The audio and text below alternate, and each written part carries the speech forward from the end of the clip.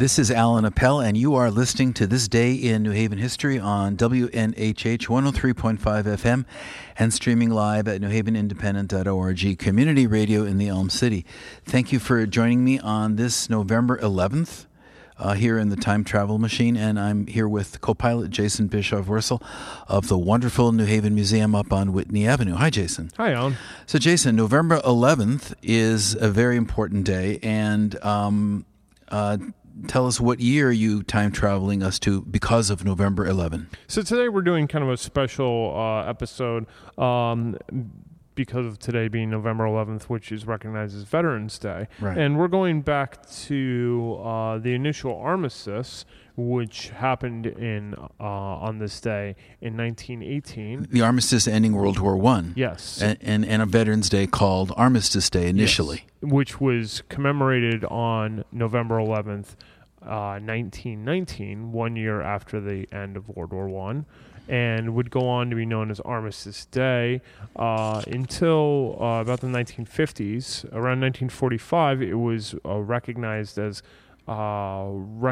recognizing all veterans. Not just World War I vets. To basically encompass the vets now of World War II. It took 10 years till Eisenhower said, okay. Yes. And so basically by 1954, it was officially recognized and the name was changed to what is currently known as Veterans Day rather than Armistice. So, Jason, instead of just celebrating our vets, which is very important, you brought in some material that in a sense, gives us an insight into what happened after the war was over immediately, the kind of unintended consequences of the sacrifice and heroics that helped to end the war. Yes, exactly. So we're going back to 1918 here, and this information comes from a book called The Connecticut History, essentially, and this was by a man named Bingham and Harold J. Bingham, Ph.D. And so this information goes to say that the armistice brought the cancellation of war contracts and a brief post-war industrial slump. It was reported that in Connecticut, the federal government canceled contracts totaling $55 million.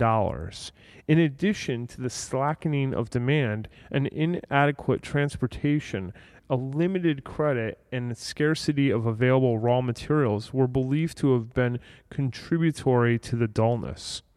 The industrial centers of New Haven, Norwich, Bristol, New London, New Britain, and Bridgeport were hardest hit. And then he goes on to cite a couple of companies who tried to make a transition between producing stuff for the war and producing stuff for what would now be a peacetime market. Yes. And he cites the Winchester Company, which introduced a line of hardware and sporting novelties to instead of making guns. Yeah, to basically kind of pad to try to keep their future strong because yes, there was this conviction that the Depression, as I say, was genuine.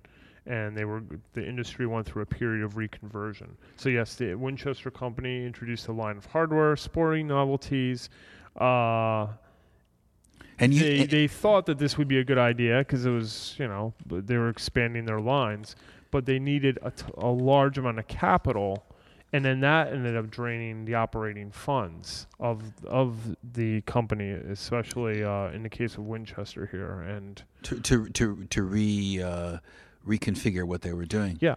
But in the goes around, comes around department, somebody, I forget who it was, pointed out to me all these wrought iron fences that you see in front of mid-19th century buildings along Orange Street, for example, and along Chapel. Mm-hmm.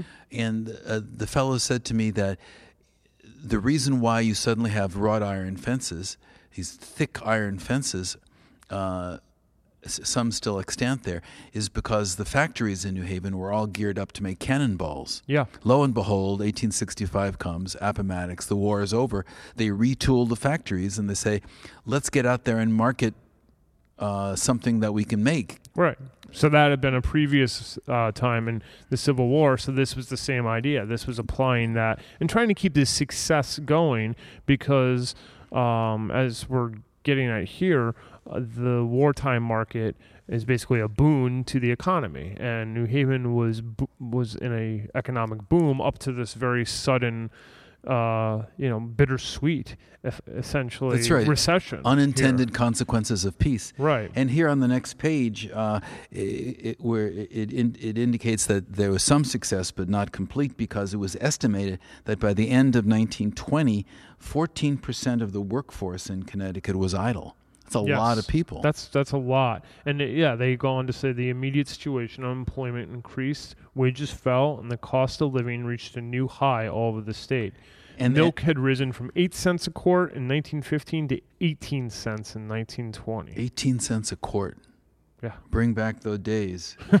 But still, that's over double the amount in only 5 years. And another thing that was happening is the war was over, immigration was resumed. Yes. And swelled the labor supply. Yes, exactly. So that pushed wages down, and in the 2 years immediately after the war, there were 280 strikes in the state of Connecticut. Now that is fantastic. In 2 years after the war, 280 strikes? Yes. And it said it resulted in a loss of 1,307,508 employee days. Yeah, I mean, this is something that we don't appreciate. That's a lot of social unrest, and that led to people trying to figure out why so many young people who participate in these strikes. What can we do to make them feel more part of the country, and to change it maybe peacefully and not go out on strike? Yes. Reformers. So they were going on here to say wages were maintained at no higher rate than procurement of laborers made necessary. So, yes, reformers now are looking at this. They're looking at this situation, and it's kind of starting to look fairly dire. And there was also a concern in the back of their minds, and really coming to the forefront here as part of the kind of overall political climate and geopolitical climate here, resulting after World War I. And they believed it was morally wrong for the situation to continue unchanged. And since the manufacturers would not act, state action was proposed. Further, it was argued and widely feared that if the government did not act, the workers might take matters into their own hands. And everybody had their eye on Russia. Yes. Where there was a workers' revolution. Yes, the Bolshevik Revolution of 1917 had focused attention on the aliens in Connecticut, and the recruitment of soldiers had emphasized the numbers of unassimilated aliens in the Connecticut population. That's right. And so there is this suspicion of immigrants and people speaking with Italian accents or Irish brogues. And it's so interesting that the Red Scare, which was the McCarthyism of the early 20th century, starts immediately after Armistice Day. Yeah, effectively right after the Bolsheviks took Russia. Then here, these unsettled labor conditions were related to the fear of communism, which spread over the state at the conclusion of World War I.